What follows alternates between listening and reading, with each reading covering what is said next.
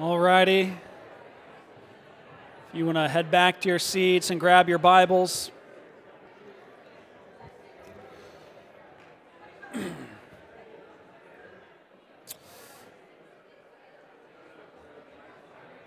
right. We're going to be looking at Mark chapter 6, verses 7 to 13. Mark chapter 6, verses 7 to 13, as we return to our series in Mark's Gospel. We took a little break through Advent and Christmas to explore kind of some of those wider biblical themes of the promised seed of Eve and Abraham and David coming on Christmas Day, the incarnation of Jesus Christ.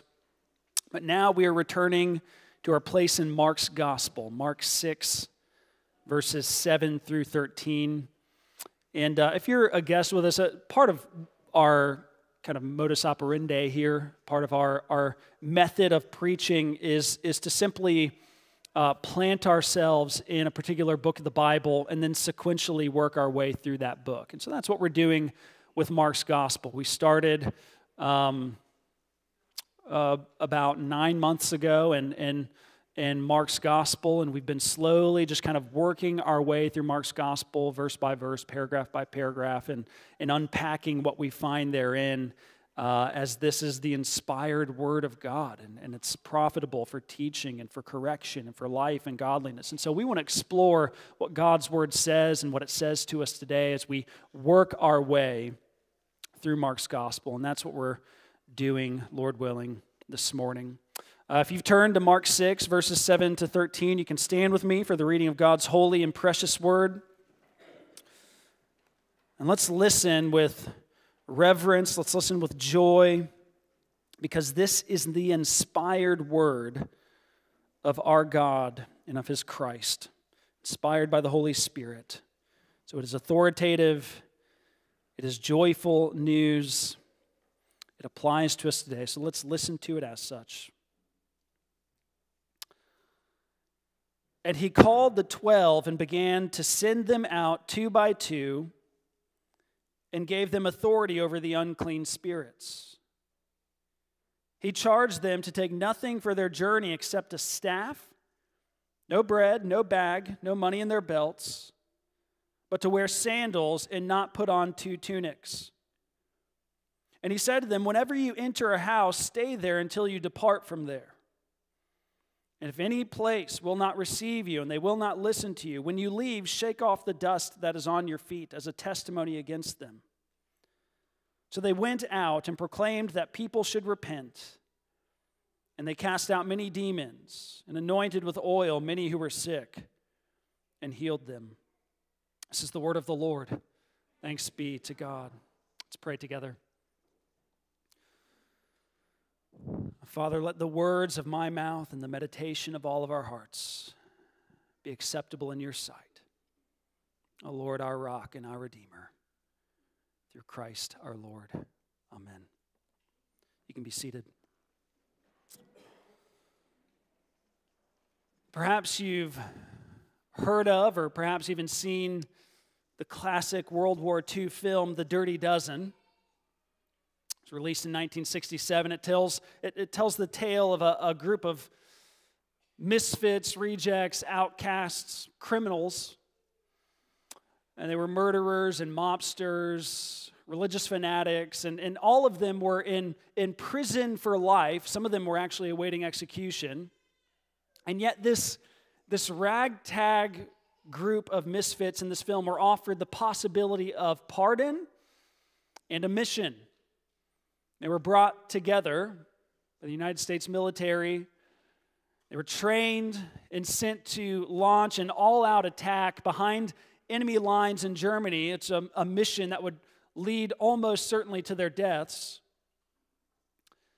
But if they should make it through their mission alive, they would come home pardoned and released to freedom.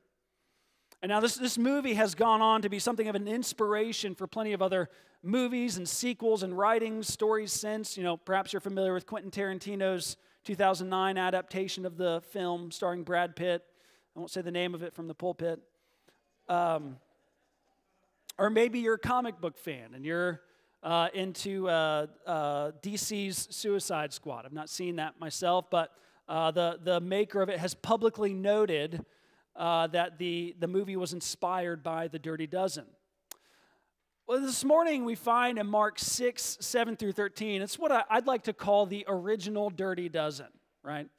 The Dirty Dozen, which really would go on to inspire all other Dirty Dozens. Here we find fishermen, tax collector, a zealot, society's misfits, rejects, outcasts, all called together by Jesus, pardoned for their sins, and sent behind enemy lines with a mission.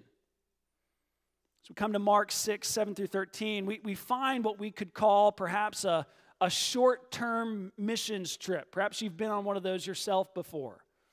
Well, the disciples are sent on something similar here. Jesus sends the 12 on a short-term trip with a particular task. And kind of with this particular task, we need to be careful. Because part of the problem with the way some Christians can read passages like this is some of us can take passages like this and tend to read them as if they're prescriptive rather than descriptive. And some might look at the disciples being sent out and Jesus' particular instructions here and think, well, these very specific instructions are for us and how we ought to live today as Christians on mission today. And yet what we find here in this passage is not universally prescriptive instructions for all disciples of Jesus everywhere and throughout all of time. It's merely describing the event that took place when Jesus sent out the original Dirty Dozen, if you will, on their short-term missions trip. This is not the Great Commission, which is prescriptive for us today. That comes later. This is a short-term trip with instructions for the disciples who were sent on that particular trip. And yet, on the other hand, while this is not the Great Commission, that great mission that Jesus has sent his church and all of his disciples with, while this is not the Great Commission, it does offer some helpful principles and guidance and encouragements for us who are stewards of the Great Commission today. While this text is not prescriptive, there is helpful application for Great Commission people and churches today. And so this morning, I want us to see together how this passage shows us that we are a sent people, an empowered people, a simple people, a rejected people, and a proclaiming people. And all of this will show us that Jesus' people are sent by him, equipped for their mission. And so first look with me at a sent people. Verse 7 says, "And Jesus called the 12 and began to send them out two by two." And now, of course, this is not the first time that we've seen the 12 mentioned in Mark's gospel. In Mark 3, 13 through 15, we already saw the 12. They were chosen by Jesus. They were among his disciples. They're not his only disciples that we see in Mark's gospel, but they are especially set apart by Jesus for his particular purpose. They're called to be particularly close to him. As we saw in Mark 3, that they were called to be with him, and they're also called to be sent out by him to preach and cast out demons. They're set apart for special ministry as the apostles. And this is similar to maybe the way that pastors might be especially set apart amongst all the disciples of a church. We saw all of this in Mark 3, 13 through 15. And if you remember with me, when we looked at that passage, when we saw the original formation of the 12, we saw that this number is significant. And it's not just because good things like donuts usually come in 12s. It's not just significant for that reason. It's significant because in Jesus choosing 12 disciples, he was saying that he is reconstituting the people of God in his new covenant that he's bringing. And with that, the 12 are therefore representative of the entirety of the new covenant people of God. They're foreshadowing in Mark's gospel what we can expect of all of God's new covenant people. In sending out the 12, Jesus is showing us that this new covenant people that he is forming is a sent people, a people of mission and purpose in the world. A people sent by him to to push back spiritual darkness and to represent him in the world, to proclaim the message of our King. And not only that, but notice that they not only represent the entirety of the sent people of God, but notice that they themselves are sent as a people together. They're sent, it says, 2 by 2. The Greek literally says duo, duo. They're sent as these dynamic duos fighting back evil and pushing back darkness through their message of repentance. And there's good reason for this. There's good reason for this, being sent out duo, duo. You know, the wisdom of Ecclesiastes 4:9 tells us that 2 are better than 1. 2 are better than 1 because, you know, 2 can they're better prepared to face the challenges that inevitably come when living in Christ's mission and ministry. Whenever 1 faces discouragement, if there's 2, there's another there to encourage. Whenever 1 is tempted, there's another there to exhort. Whenever one's gifts limit their fruitfulness, there's another whose gifts make up for their lack of giftedness. And more, it's always better to be sent in relationship and community than to merely go it alone. That's why the local church exists. And here's where we find one of those helpful principles in this text that apply to us today as we live on mission for Christ. A part of what this means for us to be an evangelistic and missional people is to be a communal and relational people. The Great Commission that we've been sent on today it's not an individualistic enterprise. It's a communal enterprise. We're always better equipped for faithfulness and fruitfulness when we are together rather than separate. You know, there's an old saying that if you want to go fast, go alone, but if you want to go far, go together. And so it is with the Great Commission. And this is very important to emphasize here because there's a very common misconception about Christianity in general and about mission and evangelism in particular, that these are merely individualistic callings. You know, people often say that the Great Commission is the business of every Christian, and rightly so it is. But part of what we often assume when things like that are stated is that every Christian is called to do the Great Commission alone as an individual. And that's simply not the case.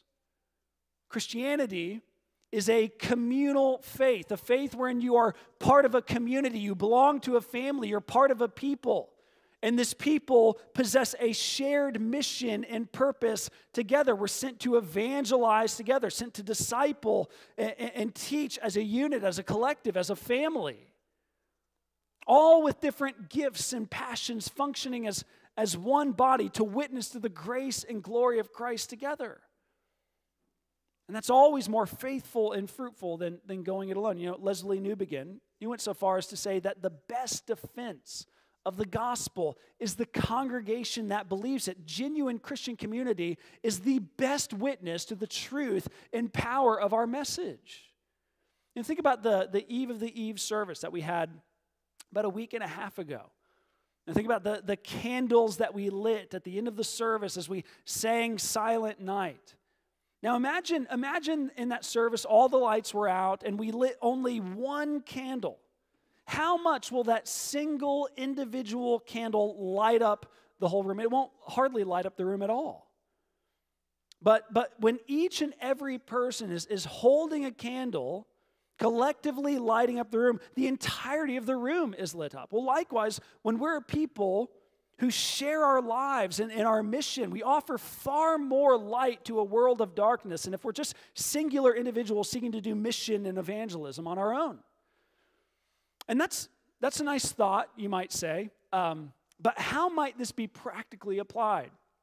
How can we live into this identity as a sent people together? Well, one way that we can apply this, maybe you remember Pastor Dan, well, he did a training, a Veritas Equip class a couple of years ago as he was seeking to encourage us and equip us toward our collective mission. You might remember him talking about using this language of building and bridging relationships. And that's helpful language for us as we seek to live on mission together. Building and bridging relationships. Building and bridging relationships is an important way that we can be on mission together as a community. So you're called to build relationships with people in our lives that need to know the love of Jesus. We serve them, we eat meals with them, we listen to them, we help them, we engage in these kinds of activities with our unbelieving neighbors simply because we love them, because as followers of Christ, we want to care for them and serve them well. They're not projects of ours. We just love people, and so we engage in these kinds of activities. But also, because we love them, we want to connect them with the people and the Jesus that we love. And so we bridge relationships. We bridge relationships. We bring those people that we've built relationships with into relationships with others in our church. We invite them to have dinner with us and another couple from our church. We invite them to lunch with us and another member of our church. We invite them into our community group. We invite them into our Sunday gatherings. We bridge relationships. And all the while we're seeking to love them, to listen to them, to share the gospel of Jesus Christ with them, not as individuals, not merely as individuals, but as a community. We're seeking to live as what we are, a sent people. And then what's more is that as a sent people, verse 7 here also shows us that we are an empowered people. Look at the latter half of verse 7 there. And he gave them authority over the unclean spirits. So here we see that in being sent out, the 12 were inevitably going to encounter some opposition to their mission. And this happens anytime the kingdom of God moves forward in the earth. So we have a powerful enemy.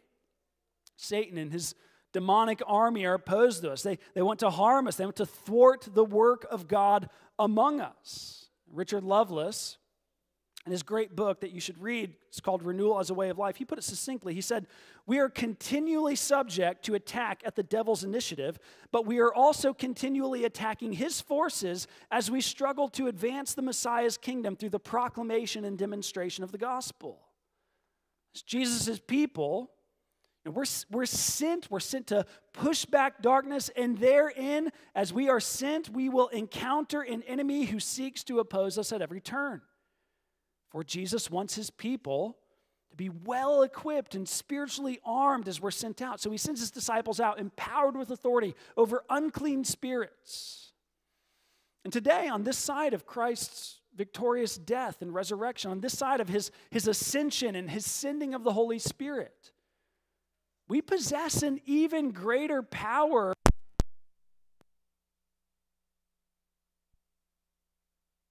Check 1, 2. Is that all right? I'm back. All right, we've been given an even greater power and authority over spiritual darkness. And we've been given the very life and power of God within us. And in Acts 1, 6-8, the disciples, they come to Jesus after his death and his resurrection, and they ask him, and they say, is now the time? Is now the time we're going to restore the kingdom to Israel? And listen to what he says. He says, it is not for you to know times or seasons that the Father has fixed by his own authority, but you will receive power. You will receive power when the Holy Spirit has come upon you, and you will be my witnesses in Jerusalem and in all Judea and Samaria and to the ends of the earth. It was of this day that Jesus spoke of in John 14:17, when he said that the disciples, when he was sending them out, you know the Holy Spirit. You know the Holy Spirit because he dwells with you. But then he speaks of the day of Pentecost. He says, but he will be in you. He will be in you. The Holy Spirit will be in you. And when the day of Pentecost comes, which has now come, he will be in the people of Jesus Christ. Now the day of Pentecost has come. The Holy Spirit dwells in us as God's people. We are empowered by God and his life within us. We're thereby equipped for spiritual warfare. We'll encounter in the mission that he's given us. We're equipped for these things. And indeed, we will encounter spiritual opposition if we do live on this mission given to us by Jesus. Again, Richard Lovelace, he puts it thus. He says, much of our discernment of satanic powers comes as we follow the Holy Spirit's guidance in mission and ministry. As we begin initiatives for the kingdom, events will turn in a direction precisely calculated to block our efforts. As we live for witnesses as for Christ, we will be opposed. It's going to happen. And yet, so often, as modern Christians, we live as people who have no such enemy. We live as people who have no such warfare. We live as people who have no such power. We can so often tend to think that all that exists is all we can see. And yet perhaps you've noticed over the last year, we've spent a lot of times looking at scriptural texts that speak the nature of the warfare that we've inherited in our life in Christ. I would remind you, just a year ago this week, we started a sermon series where we walked through on spiritual warfare in Ephesians 6, 10 through 20. Paul exhorted us there to put on the spiritual armor of Christ in our war against the devil. He told us to arm ourselves with the words of Holy Scripture and with prayer and with the very power of Christ as we move the mission of God forward in our time. I've also spent a significant amount of time in Mark's gospel over the last year. And what have we seen continually? Jesus encountering demonic opposition and casting out demons and his temptation of Satan in the wilderness. We just also looked at, just a month ago, we looked at Genesis 3:15. And what did we see there? In the beginning of the fallenness of our world, a promise that God's people were always going to be at war with Satan and his demonic army. Friends, you can't make much sense of Scripture unless you reckon with the fact that we are in a spiritual war against Satan and his demonic army. But even still, we don't fret because Jesus, our victorious one, he has given us power and authority in spiritual conflict. He has defeated Satan and triumphed over him in his cross and resurrection. And he has given us the power of Christ within us to trample Satan under our feet. The very power of Christ has been afforded to us in our union with him by the Holy Spirit, so that Satan can do nothing to truly harm us. We're an empowered people. And the next we find that we're also charged to be a simple people. Simple people. Pick it up in verse 8 there. He charged them to take nothing for their journey except a staff, no bread, no bag, no money in their belts, but to wear sandals and not put on 2 tunics.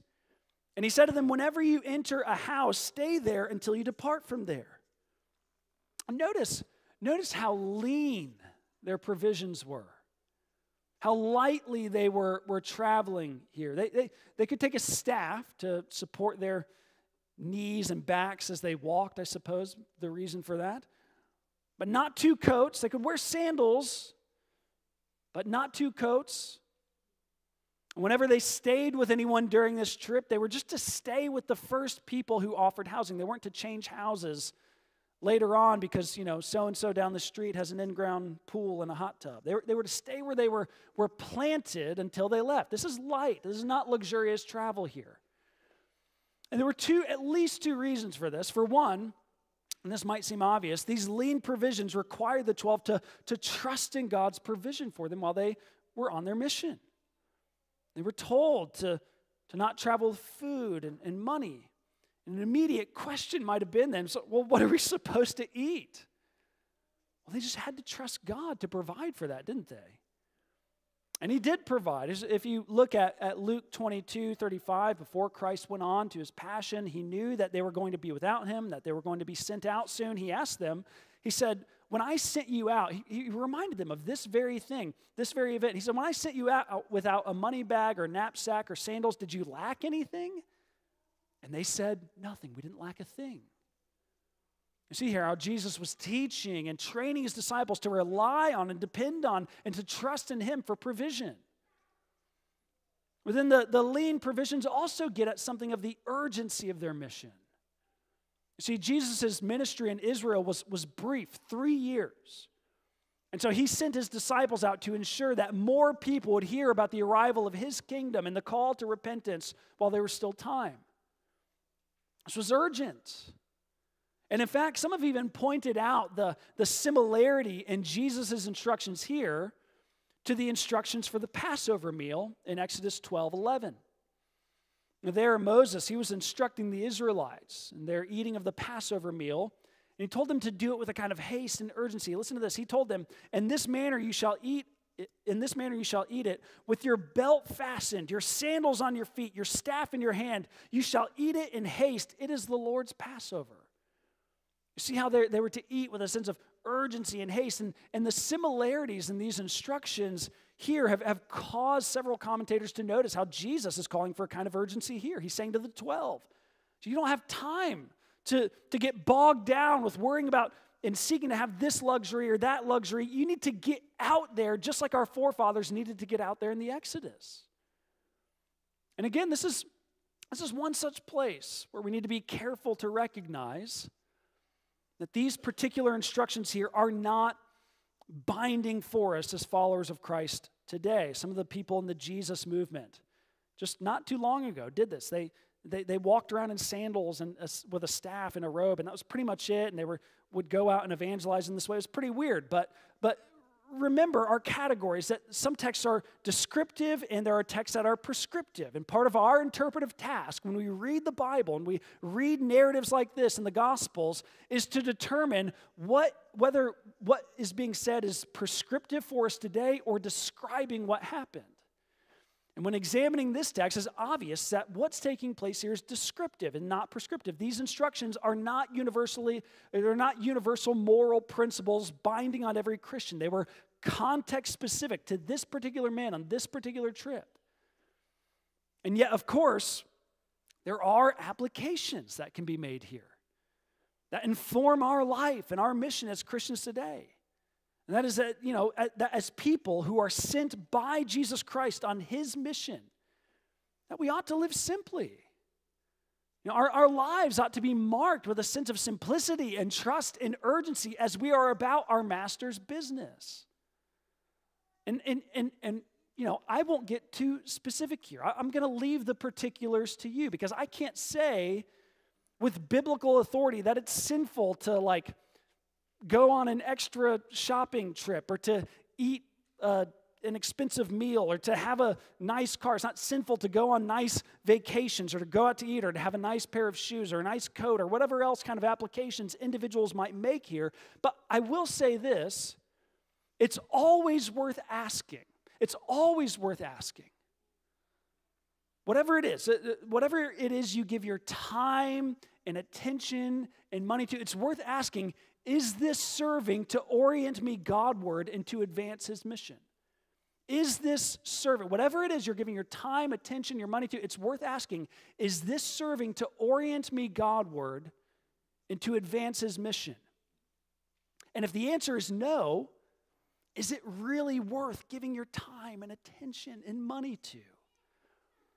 Perhaps this is a good thing for us to consider as we enter into this new year. It's kind of a natural time for us to take time and take inventory of our lives and reflect and think about what it is we give our time and attention and money to, and to simply ask, what is serving me? What is serving to orient me Godward and to advance his mission? And what is superfluous? What is a distraction from that? I was talking with one of our community group leaders over dinner this past week. And he was telling me that over dinner this past week about how he's taking this time to transition into the new year as an opportunity to reassess and reflect on what he gives his time and energy and attention and money to in life. And he was telling me that, so often, perhaps his tendency in the past was to consider questions like that in categories of what is sin and what is not sin, what is permissible and what is not permissible. And as long as it wasn't sinful, he felt fine about doing it.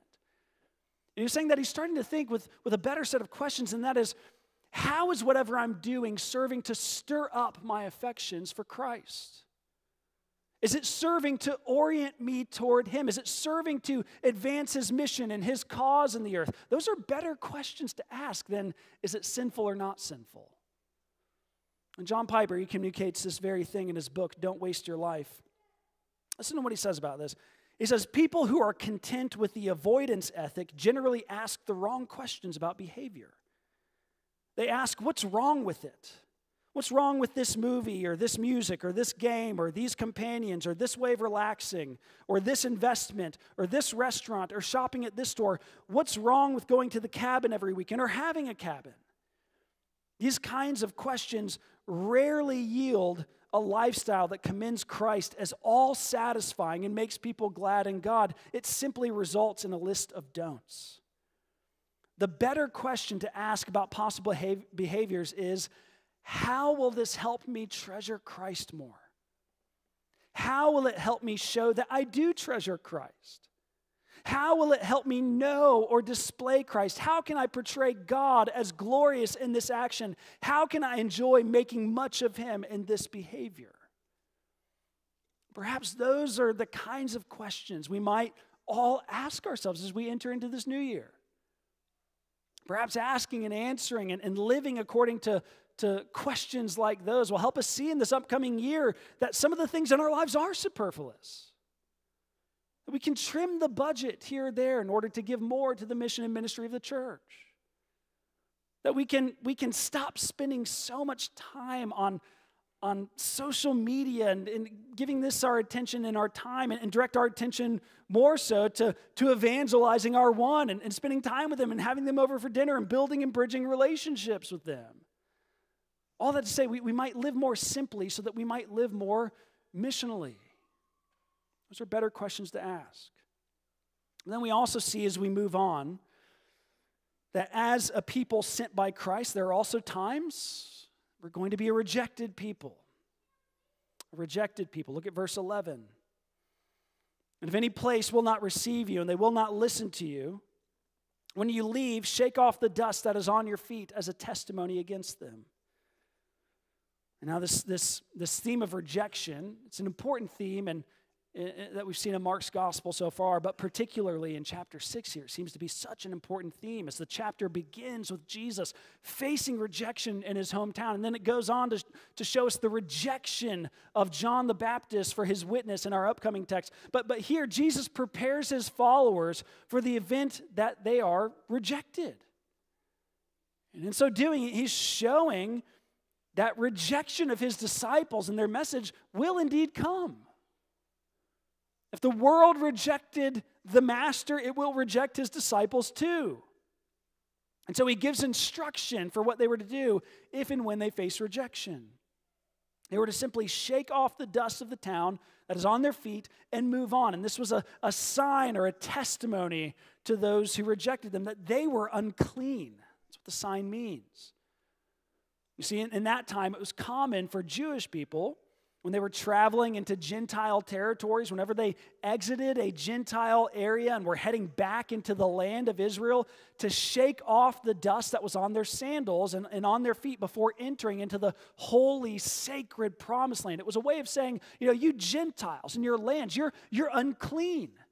But as Israelites, as the people of God who live in the promised holy land, we are clean. You are not. And yet even in the land of God's people, even amongst the professed people of God, Jesus knew that his disciples and their message would be rejected. And so he prepares them, he shows them what to do when that time comes. And part of what we need to understand is that God's people have always been a rejected people. Read Hebrews 11 if you want to see what I'm talking about. God's people have almost always been rejects, outcasts, pushed to the margins of society. That's the norm. That's the norm. And that's something that we're obviously not used to in the West, but Christians in the West are beginning to face rejection and beginning to be pushed to the margins of society. And not so long ago, the vast majority of the people in our society, they may not have agreed with us on everything, but at least they saw us as respectable, perhaps even honorable and admirable in some places. But those days are over because of our biblical convictions concerning things like sexuality or the exclusivity of Jesus Christ and eternal hell and other like controversial doctrines. We as Christians that believe the Bible are viewed as being immoral. We're viewed as being what is wrong with society. We're living on the wrong side of history, people say about us. On this point, Tim Chester, in his book, Everyday Church, he says that we have become outsiders just as Jesus was an outsider. We are marginal because Jesus is marginal. The cross is the ultimate expression of marginalization, and to follow Jesus is to take up our cross daily. It is to daily experience marginalization and hostility. Being on the margins is normal Christian experience. Christendom was an aberration, Rather than assume that we should have a voice in media or on Main Street, we need to regain the sense that anything other than persecution is an unexpected bonus. And this is, of course, just reiterating what Jesus himself has told us. He said in John 15, 18 through 20, if the world hates you, it has hated me first. If you were of the world would love you as its own, but because you're not of the world, I chose you out of the world, therefore the world hates you. Remember the word that I said to you, a servant is not greater than his master. If they persecuted me, they will also persecute you.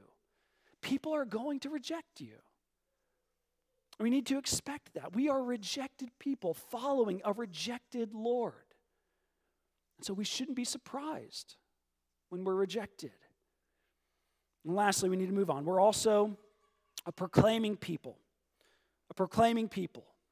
We are people with a message sent to proclaim it. And toward the end of this chapter here, Mark 6, we find the disciples return from their trip and they convey to Jesus all that they said and did. Well, what is it they said and did, you might ask? They did precisely what they saw Jesus do and say in his ministry. We've seen this throughout Mark. Listen to verses 12 to 13 that kind of summarizes, it's a summarizing word of what they did in their ministry. This could very well summarize the ministry of Jesus so far in Mark's gospel. Listen to what it says.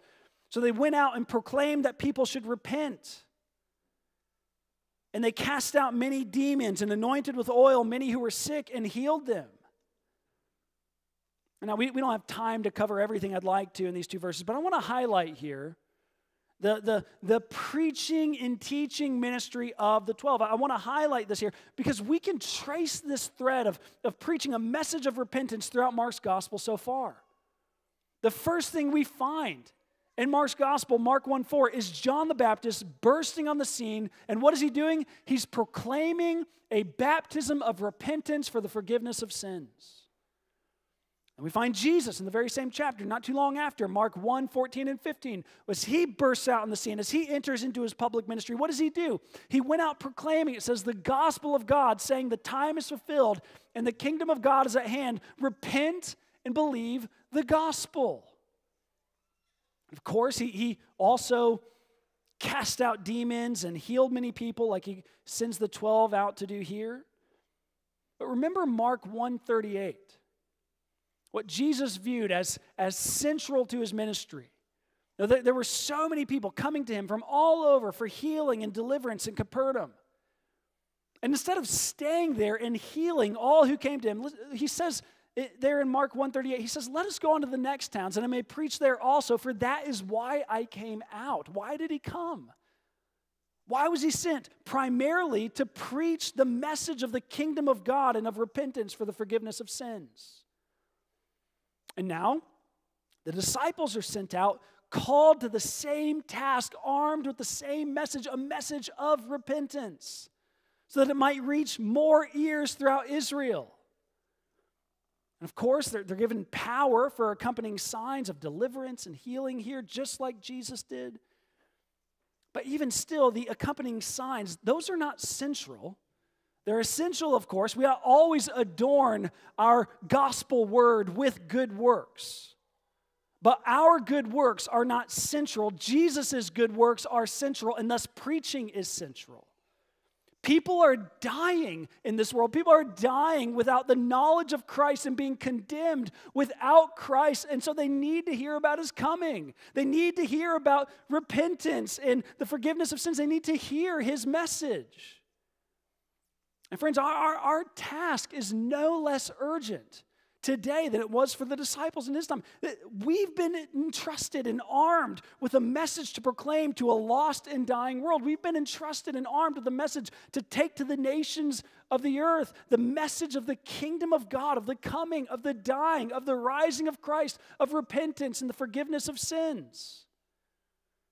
And notice here how Mark kind of sums up the entirety of the message the disciples had. He sums it up as a message of repentance. Friends, repentance is an essential part of the message of the gospel. Do you see that? This is important to point out because so often for us as Christians today, the word repentance can be pretty sparse in our vocabulary. When you think of the gospel and the ways that we communicate it to others, the doctrine of repentance should always be included. I remember a while ago, a friend of mine was telling me about a time when he was sharing, he said he was sharing the gospel with this young man that he knew, and he told me that what he told this young man is that God loved him and had a wonderful plan for his life, and then he prayed the sinner's prayer with him.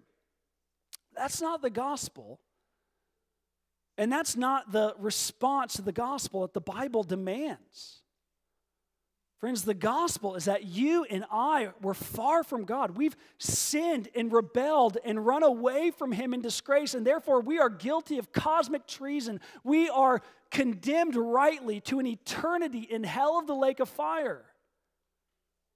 And yet Jesus, our kind and gracious Savior, He has come to usher in the saving reign of God.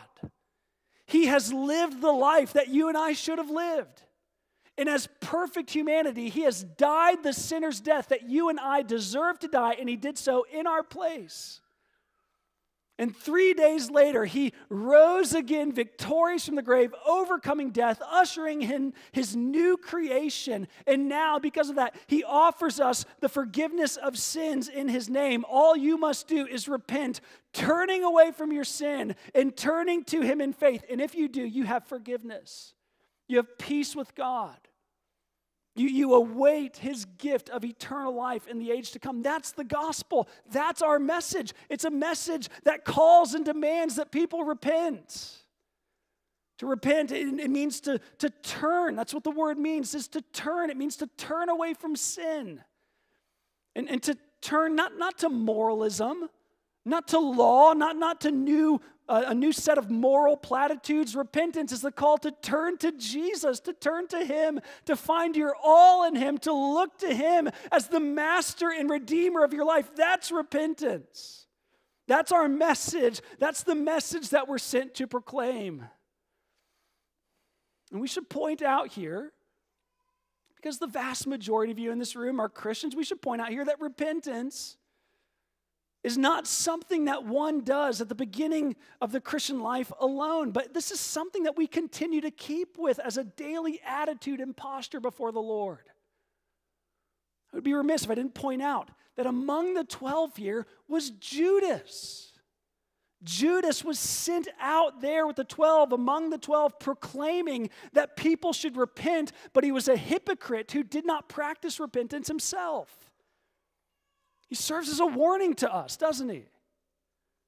As those sent with a message of repentance to continue to bear fruit in keeping with repentance ourselves, lest we be hypocrites like Judas.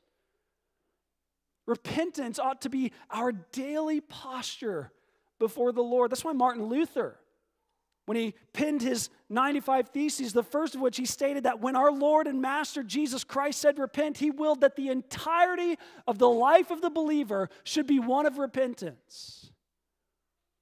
And likewise, John the Baptist, he called God's people in Matthew 3:8 to bear fruit in keeping with repentance. Repentance is something that you continue to keep with. It's a daily posture and attitude. So every day we ought to awake and turn afresh to our Lord and Master Christ and say, I turn to you, Lord. Less of me, more of you. You are everything to me. I renounce my sin and my wickedness, and I cling to you as my Savior and Master. And Lord, you are my salvation. That's the kind of people that this dark and dying world needs. It needs a broken, humble, contrite, repentant people. It needs a people proclaiming a message of repentance who are themselves daily practicing repentance. We've come to our time. Tomorrow it's the first Monday of the new year. Today we gather. Tomorrow we are sent out into our various vocations and callings. My friends, may we go as an empowered people, as a simple people, as a people expecting and therefore resilient in the face of rejection, and as a people who proclaim the gospel and kingdom of our Savior. May we be that for Christ and His kingdom. May we be that for this world and for one another. Let's pray together. Father, we thank you for Jesus sending the 12 here. We thank you for the lessons that we find therein, the principles, the encouragements, the knowledge of what we can expect. We pray that as we go out into the world in this week and in this coming year, that we would go furnished by the very power and authority of Christ, by the presence and power of the Holy Spirit, to be faithful witnesses for Christ in our city, in our neighborhoods, and on to the nations. Prepare us for that now as we partake of the supper. Feed us with the very life of Jesus Christ, with his body and blood, that we would be strengthened and nourished for the mission that you've granted us. In Jesus' name, amen.